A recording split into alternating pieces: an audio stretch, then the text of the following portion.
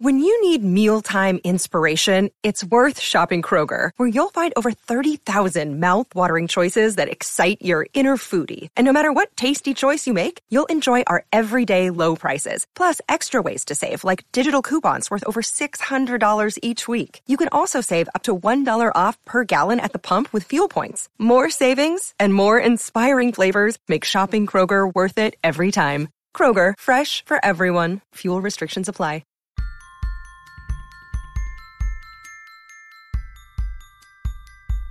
Are you creative?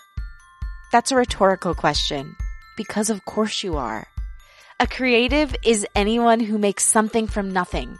Creativity is everywhere and in everyone. And that means you. So what's been stopping your inner creative from bursting out? Probably fear. Fear is part of creating something. It's a real bee.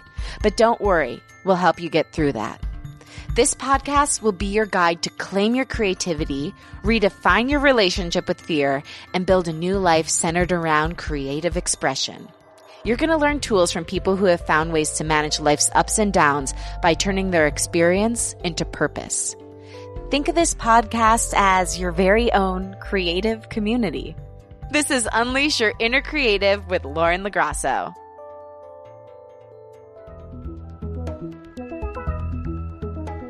Hi, how are you? It's Lauren here with another creative check-in.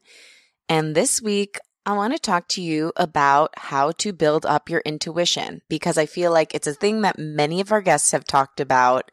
It's very applicable to the guests today. And it's something in my own life that I've been really working on trusting, because I think it helps every aspect of living truthfully, but especially living truthfully with your creativity. This all started on Friday night when Portland was playing Denver in the NBA playoffs. And normally I don't care about sports at all. I was on a soccer team in second grade, and my career came to a crashing halt when I did a handstand on the field in the middle of a game and hurt my knee. So that's basically where my sports knowledge began and ended. Haven't paid much attention since then. I do think it's amazing for the camaraderie it can bring, but other than that, not too interested. But my boyfriend, on the other hand, is incredibly into it, and he loves basketball. So the NBA playoffs are happening right now, and every time there's two teams playing, he'll just ask me, who do you think is going to win? And I've just been guessing on a whim, and weirdly enough had like a 75% accuracy rate. But on Friday night, I decided to really focus in on it, because I'm like, I want to make an accurate prediction. Again, no clue about either of the teams that are playing. It was Denver versus Portland. So when he would ask me who wins, I would picture in my head a big, this sounds wrong, but a big D and a big P. And whatever letter came into the forefront in my mind was who was going to win. But they were, in my mind, they were really closely stacked. And so what I said to him was this, and this is wild, okay? I said, it's going to be a really tight game. Portland is going to win, but they're going to win by less than 5. But the whole game, they'll be neck and neck. Here's what happened. The game went into quadruple overtime. It's only the second time in NBA history that has ever happened in the playoffs. It was neck and neck the whole time. Portland won by 3 points. And I now feel like I'm John Edward meets Sylvia Brown meets Miss Cleo if she had a actual psychic ability. But I realized part of the reason why what I did worked was because I had no emotional stakes in it. I don't care if Denver or Portland wins, but I just wanted to see if I could make my intuition come through. So what I kind of took away from that experience was, I guess I can be incredibly intuitive when I'm not attaching an emotion to it. So I think here's my tip for you. If you're working on building your intuition, practice in places where you don't care. Predict which line is going to go fastest at the grocery store. If you don't care about sports, predict a sports game, things of that nature. And that's just a good practice in life in general. When you're working on developing a skill set, practice in areas where it's easier to access that skill set. And then you can take whatever you learn in that area and apply it to the bigger areas of your life. That's the same thing I did when I was learning how to set boundaries. I'd start setting boundaries with strangers. So then when it came to setting boundaries with people in my own life, it was much easier. So that is my tip of the week, because intuition is incredibly important when you're working toward building a creative career. You have to trust your gut, and it's a lot easier to trust your gut when you have a track record. So start practicing with things you don't care about. And also, you know what? I might start betting, because honey buns, I need to manifest that cash so I can keep my creative projects going. Call me if you want my take on next week's games. Now to our creative of the week. She's community member, independent artist, designer, and mental health advocate, Catherine Duziel, also known as Resurrecting She. I wanted to share Catherine because she's an incredible artist, but she's also been a listener of the show from day one, and I've really gotten to know her well on direct message on Instagram. She's been working on her website since February, and it just launched. I'm proud to say she's finally putting her passion of art into the forefront of her life and focusing on that. She's also incredibly open about her journey with mental health and puts that work into her art. My favorite pieces are titled Psalm 103 and Integration. I don't know much about art from a technical standpoint, but all I can say is both of them make me cry because they're so evocative, so I think you'll love her work. You can see all of her art at Resurrecting She on Instagram and at resurrectingshe.com. Okay, now to today's guest.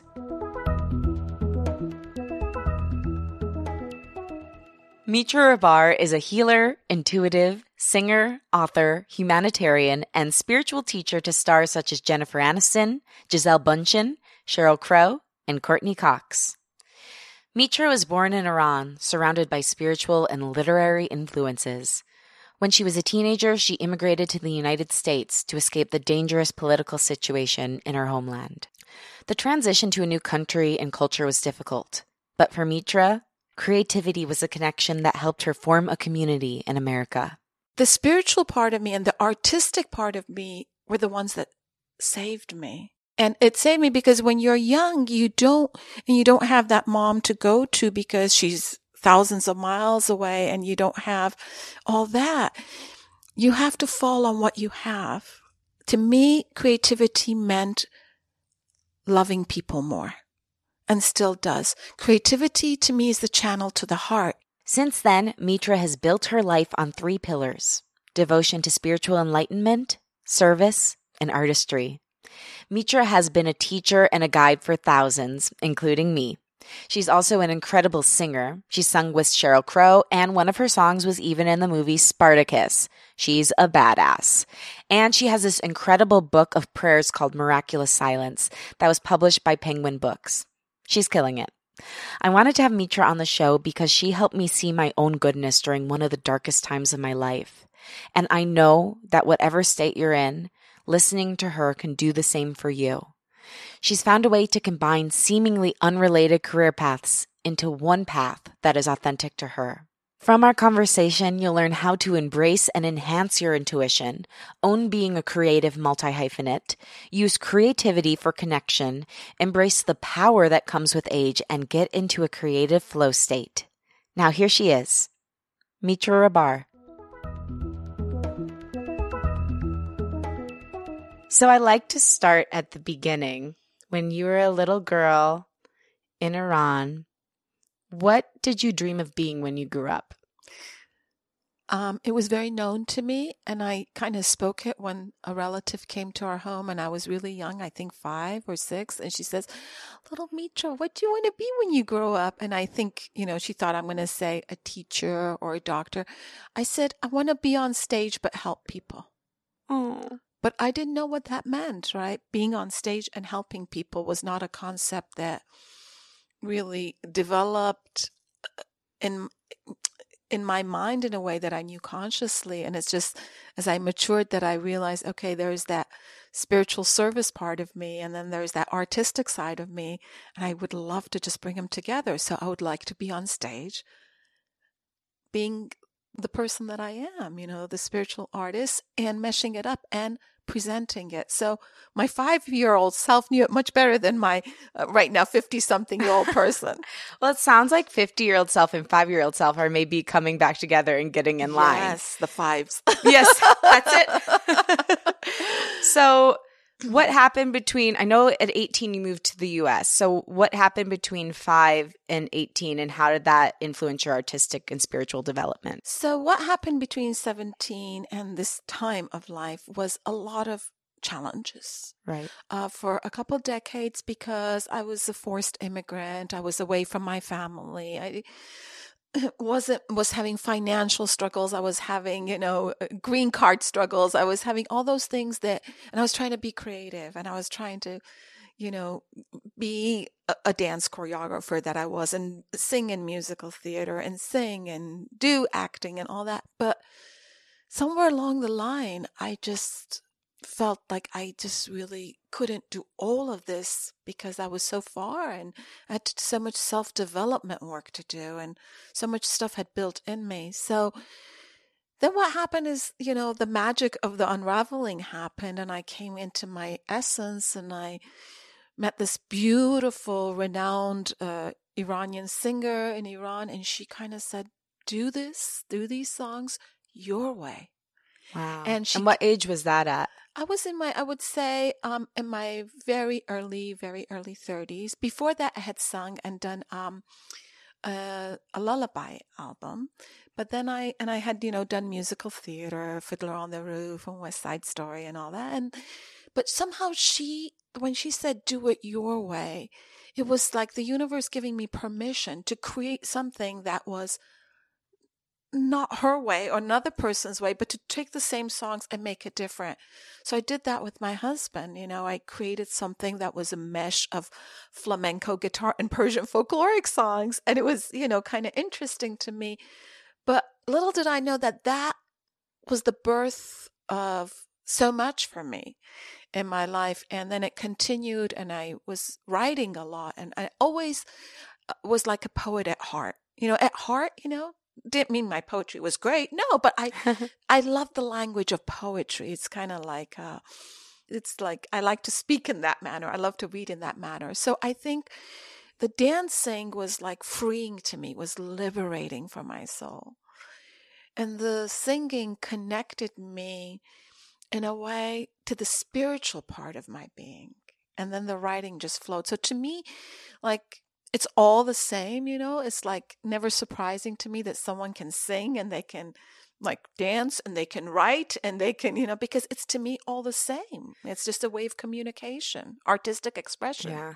Why do you think, because this is something I'm coming up against a lot, because people have a hard time seeing other human beings as full artists, humans, spiritual beings. They want to say you are this and then end it at that. Why do people have such a hard time with seeing the fullness of who we are? First of all, I think it's become much better. Like I remember in my time, you were either a writer, producer, and that was it. And the other day I went on Wikipedia and I was looking at someone and they said, actor, singer, writer, producer, director, philanthropist, this, that. I think people are seeing that a person is like they have many pieces of their pie, right? Right.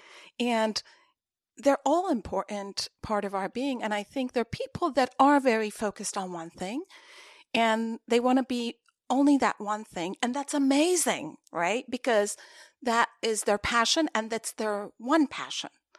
But then there are people who have so many, interests, and also one kind of flows into the other. And I think I slowly see it that people are becoming more open that, oh no, like Lauren is, a host of a program. She's a singer. She's also a songwriter. They slowly walk into it, but they have to do it slowly. I think if they do it all at once, they kind of get overwhelmed. Right. But when you say they, do you mean like the person who has those different abilities, or do you mean the person who's viewing? The person who's viewing. Okay. The audience, the listener, they think, oh, like I've listened to Mitra always as a spiritual, whatever. I read her book. So it's hard for me to sing her as a singer.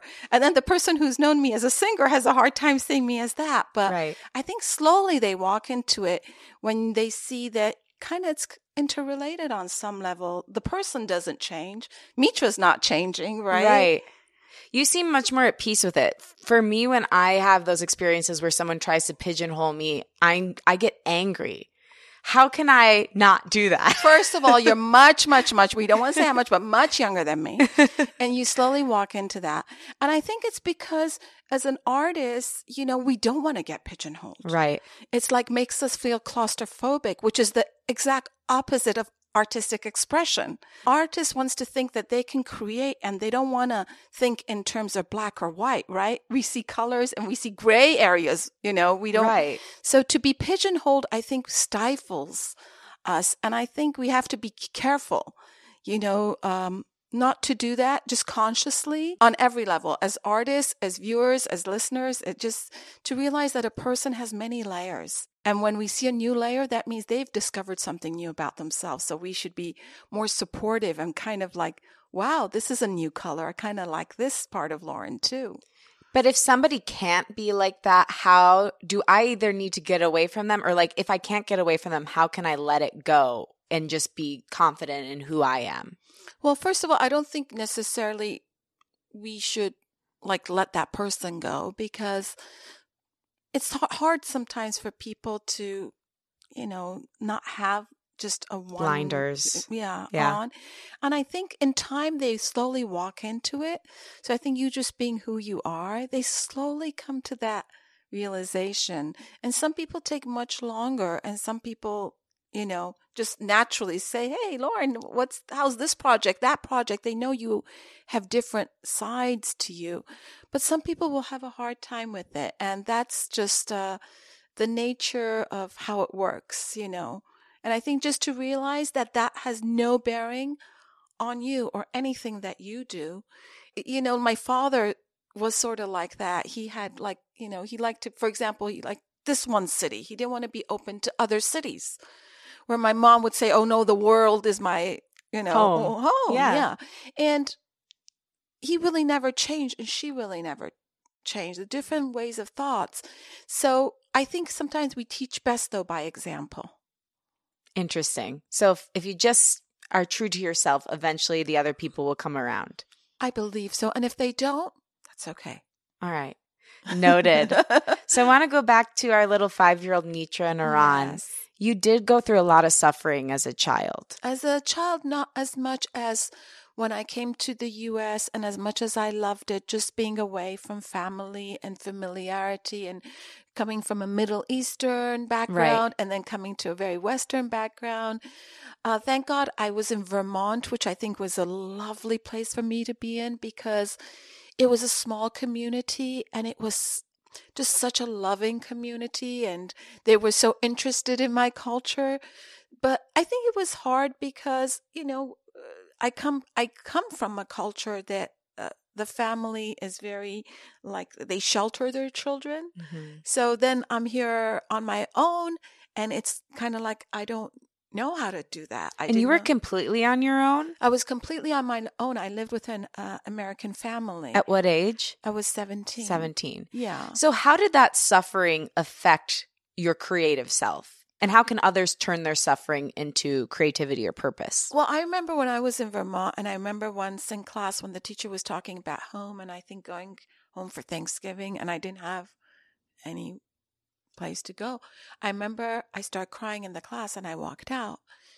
And then I remember, I went and auditioned for the choir. I auditioned for I created a dance group in school. Wow. And I auditioned people to be part of the dance group. So I would dance, create little, 2-3 minute dances and do that. And I remember I really felt I felt that was my connection. I felt the singing and the acting and the dancing was my way of kind of connecting to these people who really didn't have much in common with me, but there was the common form. It was the singing, it was the dancing, it was the creativity. And I formed beautiful friendships. And I think during that time, I would write a lot. Like when I would write to my friends back in Iran, I remember I would write so much, and sometimes I'd write poetry. And that was also my connection of not losing the bonds I had back home. So in a way, the spiritual part of me and the artistic part of me were the ones that saved me. And it saved me because when you're young, you don't have that mom to go to because she's thousands of miles away, and you don't have all that. you have to fall on what you have. And I think those are what I fell on. To me, creativity meant loving people more, and still does. Creativity to me is the channel to the heart.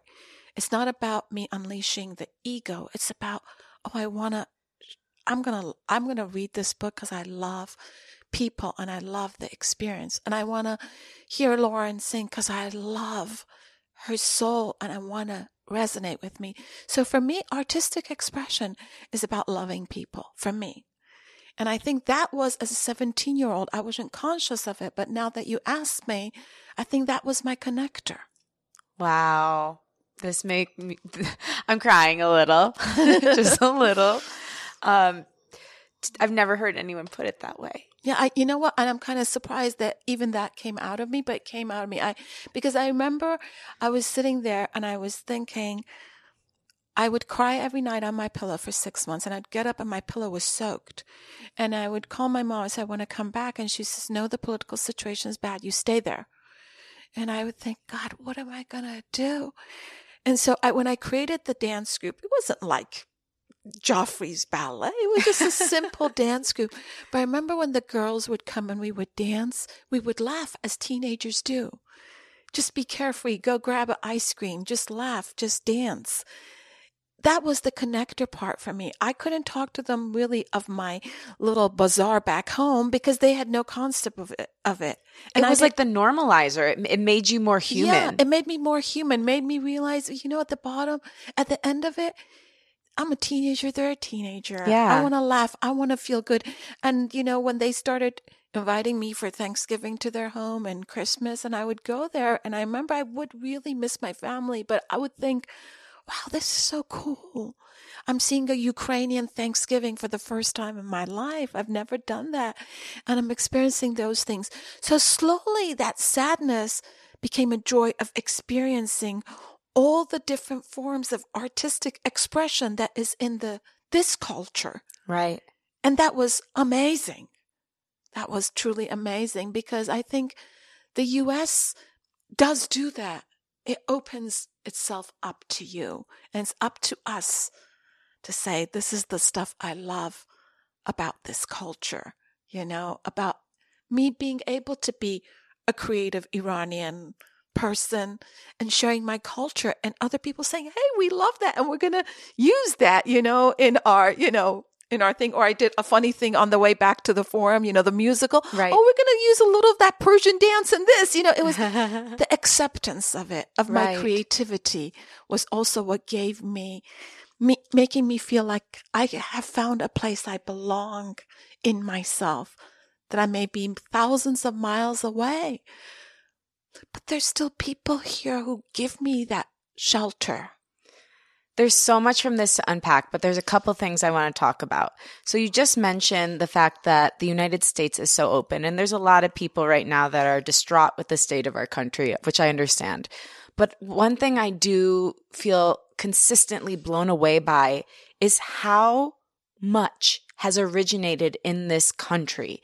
The sheer amount of inventions, unbelievable entertainers, writers, artists, it is mind-blowing. And I don't think that another nation rivals it. Let me tell you something. I was writing an article and I was thinking, where should I send this article to be published? And then I thought, I have about 2,000 options to send my article somewhere. Where in the world would I ever have those choices? I think the United States allows you to step into your own power without quieting your voice, without shutting your voice. But it's up to you to say, I'm going to embrace this. And this is what I always tell to people who come to the U.S. I say, listen, you're in a land that you can really be anything you want to be. But it's up to you to step into that. So yes, the United States is having many challenges right now. But I believe, as Anne Frank did, that despite it all, people are good at heart. And I believe that the Americans are good at heart. And that even though we're going through this period of little bit breakage, that this will bring a bigger light. Yes. And I believe that. And America has always been kind of the trailblazer, Yeah. created trails. And like any other culture, of course, there's always stuff to work on, right? Right. This is as a human culture of the world, it's like we are constantly supposed to strive for better evolution, better growth, better awakenings. And we're doing that. I believe we're doing that. And I think part of being an artist is seeing the inherent goodness of humanity. So for somebody who's maybe a little bit jaded, has had a hard go of things, has been burned by people, how can they get back to that place where they're seeing the goodness in their fellow human being? I think they have to go back to the source of themselves and see the goodness in themselves. So when you say the source of themselves, what do you mean? I mean that child in themselves, Oh, yeah. that little boy, that little girl who believed in the magic of Santa Claus. Seriously? We're almost I at the love holidays Santa. coming up. Yeah. I always tell people when I go, I say, I believe in Santa Claus. They look at me like, really? I said, yes, I do. They said, what do you mean? I said, I believe in the universal concept of Santa Claus, that there is goodness, and goodness is rewarded. We don't do goodness to be rewarded, but there is. Those stars do look over us. Those angels do look over us. Something is seeing what we do. So I think for those people who've been burned, and we all get burnt, Lauren, we all have disappointments. We all get burnt by friends. Yes, we do. And not by only people who don't know us, but by people who know us, and we get hurt. But I think we keep realizing, even in them, to see the little girl they were. That's my new method. Yeah. When somebody's being hard on me or I feel antagonized by a new person, I just started doing this. When I look at them, I see them as a little kid. I actually visualize them as a little kid and see the pain that they went through that's causing them to react to me that way. And then it doesn't bother me. And that's the best healing thing for you and for them, is to realize that beyond this facade of this 30, 40, 50, 60, 70-year-old person who is acting in a certain way is that child who deep down really wants to believe. So I think that... I just got chills. So I do feel that, sometimes artistic expression comes from our suffering, right? Our pain. Like some of the best writers in the world, the best songs in the world are from heartache. But then there are those other beautiful pieces that come from the belief that we can be.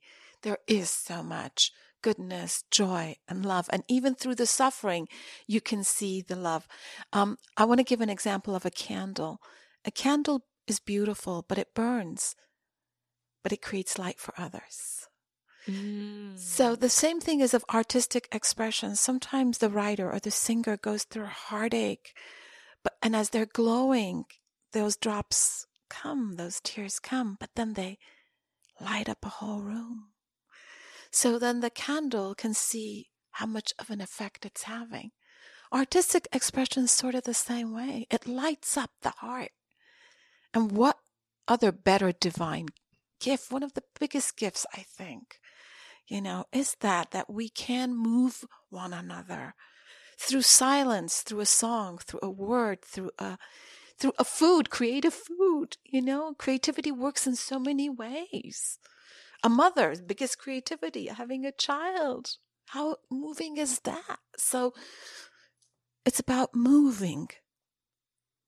Yes. And I loved something else you said when you're talking about your transition to the U.S., how your creativity was almost like a mother-like energy to you.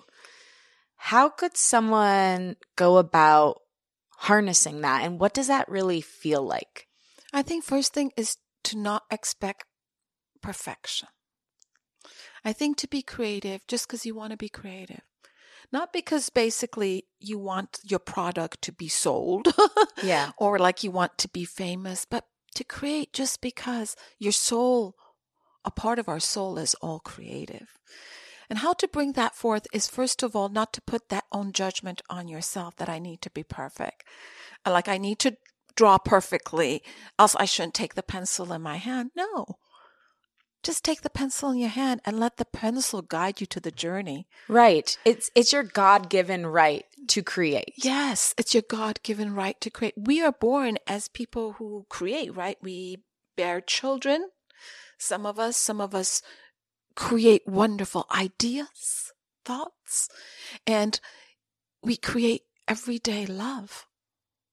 Love is a creation, right? So I think to realize that we each have that in us that can nurture us is for us to allow it to flow, just to open the gates, just a little bit, not shut the door, not to say, Mitra, you need to write this and it needs to be perfectly and edited. Oh, why? I just want to write it because I want to flow with it, go with it, allow it. Feel it. Yeah, feel it. Yeah, I think that there's a great quote that I've brought up in some of the other interviews I've done, but don't let good be the enemy, or don't let perfect be the enemy of good. Exactly. I love that quote. Yeah. I love that quote. I mean, this podcast alone, it's like I took so long I think there was other stuff going on too, but you know, I realized I want my voice out there. So it doesn't need to be perfect. It just needs to be me. It just needs to be your voice. Yeah.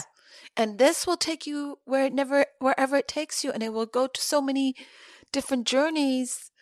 And, you know, that's the beauty of it. Yeah. It's like, you know, when you have a canvas and you throw the first paint, you kind of don't know what the end result will be, but that's the joy of it. You know, Right. Not to think of the destination, but the journey. I'm kind of enjoying this journey of artistic. It's not even, I don't even say artistic expression. I want to just say of soul being. Yes. Yes. Soul freedom really is what it's about. Soul freedom, even better. So speaking of soul, you are an intuitive. Yes. And an incredibly gifted spiritual teacher. But I know when you were younger, you kind of pushed your gifts away. Yes. So can you tell me about the moment or moments when you finally started opening up to that side of yourself? It was a struggle because I kind of didn't necessarily want to be intuitive. Yeah. I kind of didn't want to be able to pick up stuff. I kind of didn't want people to be wanting to seek me in that way. And I wanted to strictly be an artist or be a social worker that I was. But I guess the universe had a different plan, right? Yeah, they certainly did. Certainly did. So I think it was in my mid-30s where something really profound happened. And it's like I met with a girl and she just was, she said she had a little cold. She was coughing a little bit. And I went home and I went to bed, and like always it happens, like a big thing woke me up at 6:30 in the morning, 7:00, and said, you need to leave a message for that girl. Girl needs to get her throat checked. So as an intuit, you know, you get so many things and hits, and, you know, like people would always bring their boyfriends to me, my friends, like, oh, do you think we're going to end up married now? Or like, yeah. But this was different. I felt like a big critical moment in my soul, which I had not experienced to that moment, to that degree. It kind of I want to just say jolted me out of bed. At 7:00, I left this girl a message, which I would never do. I don't even wake up that early. So long story short, I left the message. I don't know what happened. Didn't see the girl for a long time. 2 years later, I saw the girl. She told me she got the call, and she was a very, very believer in this kind of work, channeling. And she went to a doctor, and she had throat cancer, stage 3. And the doctor had told her that if you had come 2 months later, you may not have been. And she survived it. Wow. So when I heard that story, which was 2 years later, you know, I was like, I kind of remember I was in Borders. At that time, there was Borders Bookstore. Borders Bookstore, which shout out. loved, I loved it too. I we spent missed many that. summer days there Yeah, at the magazine racks. Yes, at the magazine rack. So I think that kind of really kind of awakened me and like, Yeah. Really? That would. That really? Wow. Ooh. And then when it happened a few times, and then, I was doing my teachings, and then I just, What were your teachings? well, at my that teachings time? just came to me. I want to say this. So people will ask me if I always had a teacher. I never had a teacher. I sometimes, when I was younger, I wish I had, but it never happened. Everything I learned was from the awakening of my soul, like to doing so much work. My soul would take me there. And I'm very thankful for that. We all come with different blessings. This was a big blessing I had. My soul always guided me. And in my book, I say I swam against the tides. I did, but I learned they were my tides. They were just harder tides? They were, it's like swimming against the tides of my culture. Like I didn't want the things that most people in my culture wanted. So I always swam against the tides because it felt right to me, not because I was trying to be rebellious. But then I realized one day those were my tides. Differently made, but my tides. So I think I started embracing myself around my mid-30s, which I know for some people, it's, oh my God, not till that point. But yes, for me, that point. And then, that when I did, then boom, bam, there it went. Everything happened. The music happened more, I did much more weddings, funerals, blessing ceremonies, help people cross over. I mean, just everything, the writing, everything. It just love, trust, everything open. Once I accepted that this was a part of my journey, and I needed to honor it rather than deny it, just because it was different, just because I didn't want people to judge me, just because maybe a part of me was judging me, and realizing, no, it holds just as much merit as a person who's a doctor in my culture, as a person who's a professor. I've worked hard for this, and I think it's like also surrendering to God's way for me. And I say this and it sounds really easy, but it was not easy. How did you do it? Because I feel like a lot of us fight our destiny or fight what we feel maybe God wants for us because we think we want to control things. Yeah. We want to control. And we in a way we have limitless control and in a way we have no control. Yeah. And I think it's hard to get in the middle of those two ideas and just be. Yeah. So how did you get to that place where you're able to surrender to what God wanted for you? I was somewhere with a beautiful, wonderful musician who's passed over. And he said something to me. He said, Mitra, sometimes what we want, what we should do is right there. We don't have to go seek for it. I thought, what's he talking about? But what he meant was, we're looking for always something else, right? Like, oh, I want to do that. I want to go to India. I want to go there. I want to, study that. But sometimes everything is right there, right? Everything is right there. Already, I had what I needed to have. I just had to sit with it and let it flow. Mm-hmm. Rather than searching for something else to be or become. I was already. Is there a meditation or a prayer you can do? Because sometimes we do know it, but our conscious mind hasn't gotten to where our subconscious is. Mm-hmm. So is there a meditation we could do or a prayer we could say to help that piece of ourselves be unveiled? There's a wonderful thing in it's I guess can be done as a mantra. It's a sound of the breath. It's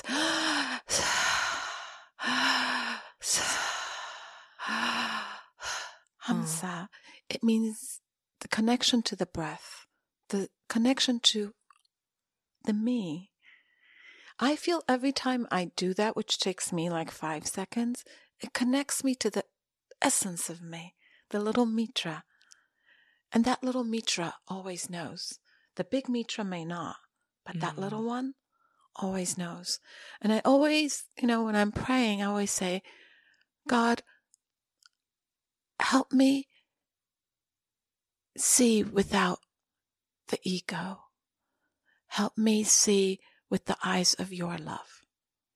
And help me love myself as you love me so I can get out of my own way. Very simple. You know? And I think we get in our own way because we're scared of how amazing we can be. We don't trust we can be so amazing. You know, I think young people especially, there's so much in them, but I think there's that fear. What if I fail at it? Right. What if I can't do it? What if I'm not worthy of it? What if nobody will listen to me? And they say, oh, look at her. She's a, scam artist. Don't ever care what people say if you're living your truth. The truth will be like a big light. And I think too, you said, some people would say at mid-30s, she just came into herself. That seems late in life. But I think our society feeds us a big bowl of lies saying that if you're not on the Forbes 30 under 30 list, then just forget it. Yeah. And I've definitely bought into those. I was saying to you earlier, I'm like, I feel like it's taken me so long. I'm like, I'm just now figuring out all these things about myself. But it comes when it comes. Exactly. And life is on a different timeline than what we think might be the best timeline. Yeah. God's time is different. Timing is different than all. And you know what? I never, ever had bought into age. I just don't rely on age because I think it can hinder someone. It becomes a mindset. It becomes a cage. Yeah, it becomes a cage, and it becomes the big thing where it's not. I remember when I was younger, I read about Sharon Stone. I remember how she said she got her big break, I think, at 35. I remember, oh my God, 35? Well, that's actually pretty amazing if you can figure it out at 35, which is young, We have a Persian saying that we say wisdom starts really setting in at 40. So I believe that the soul is ageless. So why should I put an age on me when the soul is ageless? And if I get something at 50, oh my God, am I blessed? I got it, that means. Yeah. I got it. Because many people do not ever get it. So I don't buy into all that you have to get married at a certain age and you have to be this and this at a certain age. I only have one motto: always live your truth. And if you live your truth, whatever journey needs to unfold will unfold for you. Absolutely. You said something earlier too about how you always wanted something different than what your culture traditionally dictated. Mm-hmm. And I think that's something a lot of people, even who are born in this country, deal with. If you're raised in a certain culture and there's certain expectations of you getting married by the time you're 28 and you don't do it, feeling like a failure. How do you when you love your family, how do you get over that judgment that might come toward you and feel confident in who you are, but you never want to disappoint anyone? How do you manage all that and be yourself? It's kind of a little tough until it really happens. Mm-hmm. Even when it happens, people put expectations on other people. They don't realize those expectations are heavy weights that we carry in our soul. They do it, most of them, because they love us. And to protect us. But also it's partly because of something unfinished in them, too. It's not just what they want for us. And it's hard to separate that as human beings. But the truth of the matter is, no one walks in anyone's shoes but themselves. We come into this world breathing by ourselves, and we leave with the breath ourselves. And imagine the beautiful design on any piece of cloth. It's 1 billion designs, right? 1 billion. So none of us are designed as the other. One of us is supposed to have 7 children. One of us is supposed to adopt 7 children. One of us is supposed to be mother to the world. One is supposed to be the auntie to everyone. So I think if we don't honor that voice, somewhere along the line, it really starts to suffocate us. And that's where we develop so much ailments and sickness and broken marriages and broken relationships and anger towards the mother and the father and the culture. I think it's hard to claim your own voice, but I think it comes from self-love and self-worth.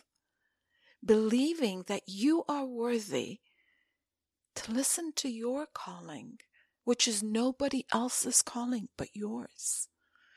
And I think when you claim that place, you find the inner contentment, and hopefully, those who really love you may get disappointed in their earthly expectations, but they'll see the bigger picture that, wow, my Lauren is happy.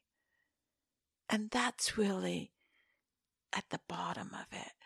I remember when I kept doing thing after thing after thing after year after year that was so different. And I felt like an outsider. I say it in my book, Miraculous Signs, I said I felt like an outsider for so many years. I felt, where is it that I fit in, really?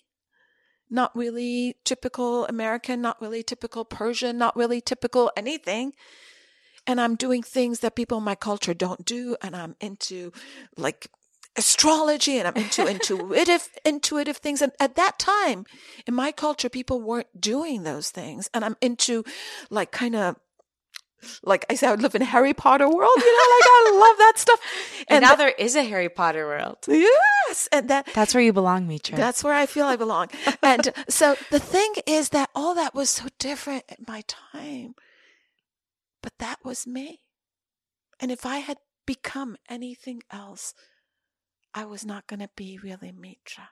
I was going to be somebody else's Mitra, but not my own Mitra. And that would be the greatest tragedy for any human being, to be something else for somebody else, but not something for themselves. Mic drop. So you did mention your book, and I want to talk about it a little bit. So will you tell me, you always were a poet and a teacher and a singer and a dancer, and you had all these creative essences to you. Yes. How did they end up culminating in that book? And what's next as far as your writing ventures go? So the thing is, this book was not written as a book. It was just like prayers I had done for people, full moon prayers, funeral prayers, baby prayer.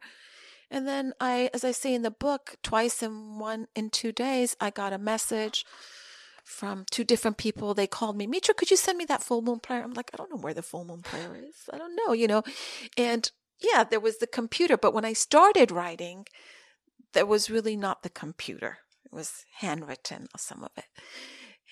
Archaic, ancient history.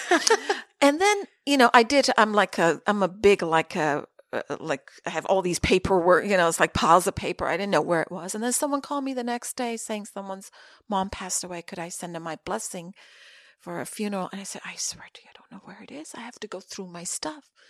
So I was working on another book. And then I said, 2 messages that these 2 people said, Mitra, could you please put this in a book? They said, Mitra, could you please put this in a book? And as a person who's into it and I'm into signs and messages, I said, the universe is guiding me. So then the compilation started, which took a while, and the editing started, and then was birthed Miraculous Silence, which is my heart, because my heart is a mystic. I love the divine. I love the beloved. Like Rumi, I drink of this well of just the universe. So I birthed Miraculous Silence because I thought the prayers are always needed. Prayers never grow old. How many times have I sought prayer myself? So many times.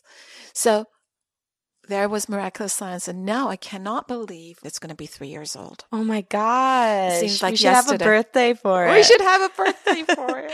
It's an incredible book. Thank you and so there much. really is a prayer for everything. But I just love the way that the book transpired, because sometimes when we're really lucky and we're really meant to do something, God drops it in front of us. Yes. And those are the greatest moments. And I wish you listening that you have about 500 of those in this lifetime, because they are You never feel more like you're in the right place than when something like that happens. Yes, exactly. It's kind of magical. It's actually It magic. is magic. It's Yeah. magic. It's magic. And those are the times also the child in you becomes so alive, because there you are with a magical moment. It's a Santa moment. It's a Santa moment.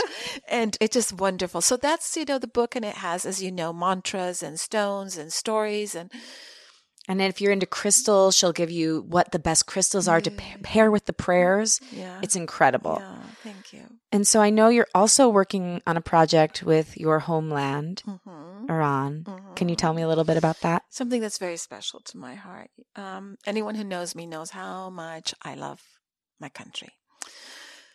And so when I go back and I do some work there periodically. And when I was back in Iran, this just a couple months ago, I realized, wow, there's so much challenges, and the sanctions pushing more challenges. But then when I would sit in every little taxi, I would be in the bazaar, I noticed so much kindness. And always at the end, when I would come to give a tip, they would say, I don't want the tip. Can I ask for prayers? I thought, wow, here's this young man. He doesn't have a dime to his name. I can tell he's so poor, but he's asking me for prayers. He says, I'm not a beggar. So I want to present Iran beyond and beneath the veil, which is a nation of kindness who asks for prayers. And I want to present this on stage with song from my homeland, with poetry, and with my observations and my stories. So is it a one-woman show? It's a one-woman show. Oh. We're looking for a great producer now and someone to just put it out there. And I'm sure the universe will bring that in too. Yes. Only the best for my Mitra. Oh, That's going to be amazing. thank you. And what a beautiful thing, too, for anybody who is displaced from their homeland, whether it's from another country or for a lot of us in LA. I mean, I feel like I'm displaced in a way from Detroit. Yes. And I do everything I can to honor it. But it's really beautiful when you can take your either ethnicity, nationality, or place of origin and incorporate it with your artistic abilities. Yeah, and I think this also presentation is about kindness for me. Mm-hmm. Because if a person can be kind in the face of poverty, in the face of daily survival, Who can't be kind? that says a lot. Yeah, that kind of really gives everything a new meaning. So I'm working on this, and I'm also writing again. So I'm enjoying the flow of that. Yes. And what does it mean for you to be in flow as a writer or any creative project you're doing? It means I allow myself to not, first of all, engage with all the chatter. So maybe talk less on the phone, maybe be less on the internet, maybe take more walks in nature, maybe sing a little bit more, move a little bit more. Yeah, dance a little bit more. So the energy starts shifting. So my mind opens up, so I don't feel I have to produce. But rather than let me just be and see where it's going to take me. And that's where the writing finds me and I find it, and we become one. Because when there's so much chatter and clutter in your mind, it tries to find its way, but it's hard, because there's so much going on in your head. So when I want to write, I feel always calls to me, wakes me up at 2 a.m, and I say, this is my moment with God and my voice. And I sit and write and I write until I know I can't write anymore. And I love that. Can I tell you, I remember when someone told me, when you want to be a writer, you have to sit and write every day. And I thought, oh my God, that's so not going to be me, because I don't know, I can't do that every day. But it's so funny how you can do something when you really learn how to love it. Absolutely. When you're in that kind of flow state, it doesn't feel like you're working. Exactly. It feels it's a labor of love. Yeah. So my final question, because I think that the word artist has often been bougie and unattainable and almost put on a pedestal, and I think we need to democratize it. So what do you believe an artist is? What does artist mean to you? I think an artist is someone who's open to the colors of love, to the heart center. Even that they think it's pain, but the flip side of that pain is love. Even if they think it's anger, but the anger is hiding the love. So I think it's someone who's open to love. Mitra, I love you. I love you, Lauren. Thank you.